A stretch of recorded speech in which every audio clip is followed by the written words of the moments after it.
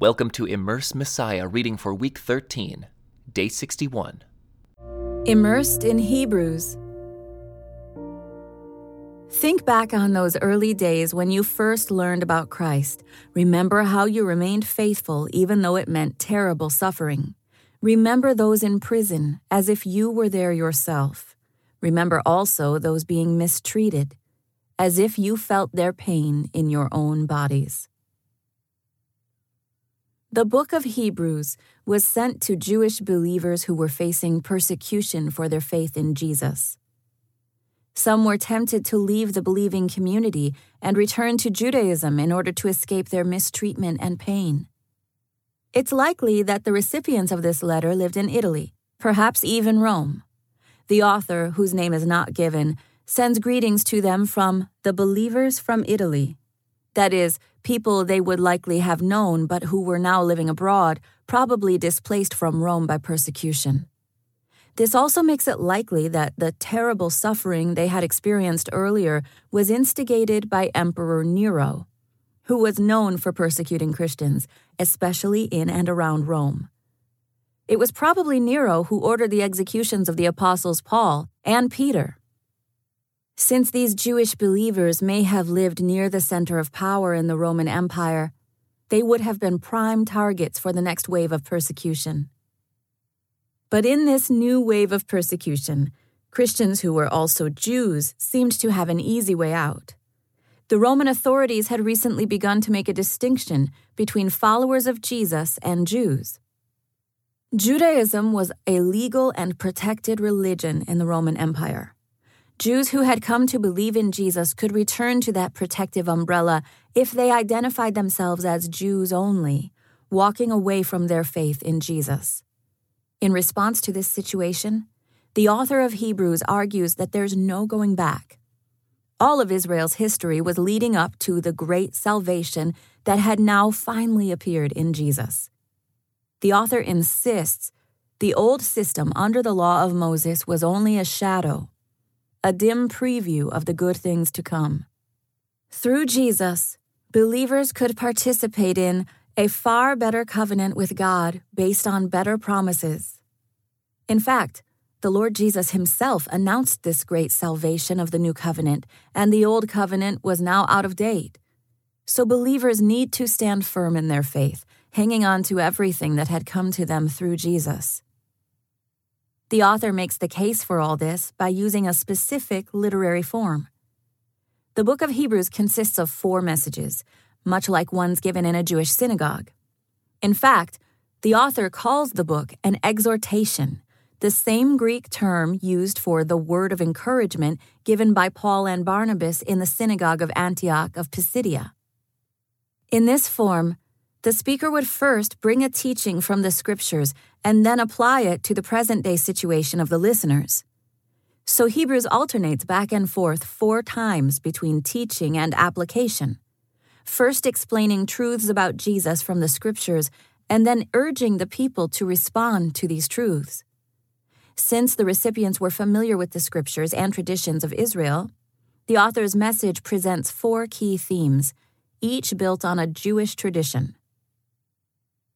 God's Son is greater than the angels and the messages they delivered, the laws of the Old Covenant.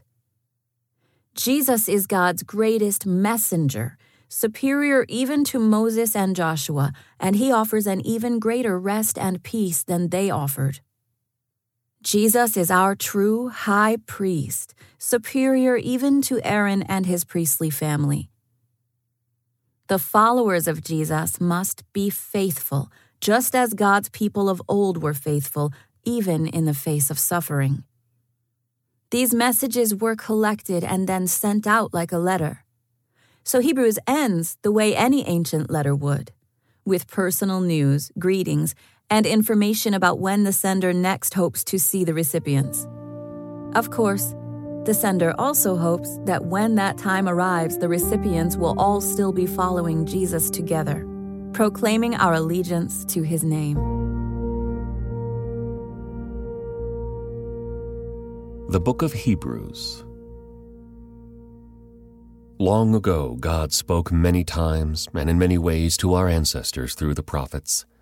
And now in these final days, He has spoken to us through His Son. God promised everything to the Son as an inheritance, and through the Son, He created the universe. The Son radiates God's own glory and expresses the very character of God, and He sustains everything by the mighty power of His command. When He had cleansed us from our sins, He sat down in the place of honor at the right hand of the majestic God in heaven. This shows that the Son is far greater than the angels, just as the name God gave Him is greater than their names.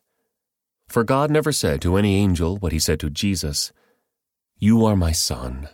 Today I have become your Father." God also said, "I will be His Father, and He will be my Son." And when He brought His supreme Son into the world, God said, "Let all of God's angels worship Him." Regarding the angels, He says, "He sends His angels like the winds, His servants like flames of fire." But to the Son He says, "Your throne, O God, endures forever and ever. You rule with a scepter of justice. You love justice and hate evil. Therefore, O God, your God has anointed you, pouring out the oil of joy on you more than on anyone else." He also says to the Son, "In the beginning, Lord, you laid the foundation of the earth and made the heavens with your hands. They will perish, but you remain forever. They will wear out like old clothing. You will fold them up like a cloak and discard them like old clothing. But you are always the same. You will live forever." And God never said to any of the angels, "Sit in the place of honor at my right hand until I humble your enemies, making them a footstool under your feet." Therefore, angels are only servants, spirits sent to care for people who will inherit salvation. So we must listen very carefully to the truth we have heard, or we may drift away from it. For the message God delivered through angels has always stood firm, and every violation of the law and every act of disobedience was punished. So what makes us think we can escape if we ignore this great salvation that was first announced by the Lord Jesus Himself, and then delivered to us by those who heard Him speak? And God confirmed the message by giving signs and wonders, and various miracles and gifts of the Holy Spirit whenever He chose. And furthermore, it is not angels who will control the future world we are talking about. For in one place the Scriptures say, "What are mere mortals that you should think about them, or a son of man that you should care for him? Yet for a little while you made them a little lower than the angels, and crowned them with glory and honor. You gave them authority over all things." Now when it says all things, it means nothing is left out. But we have not yet seen all things put under their authority.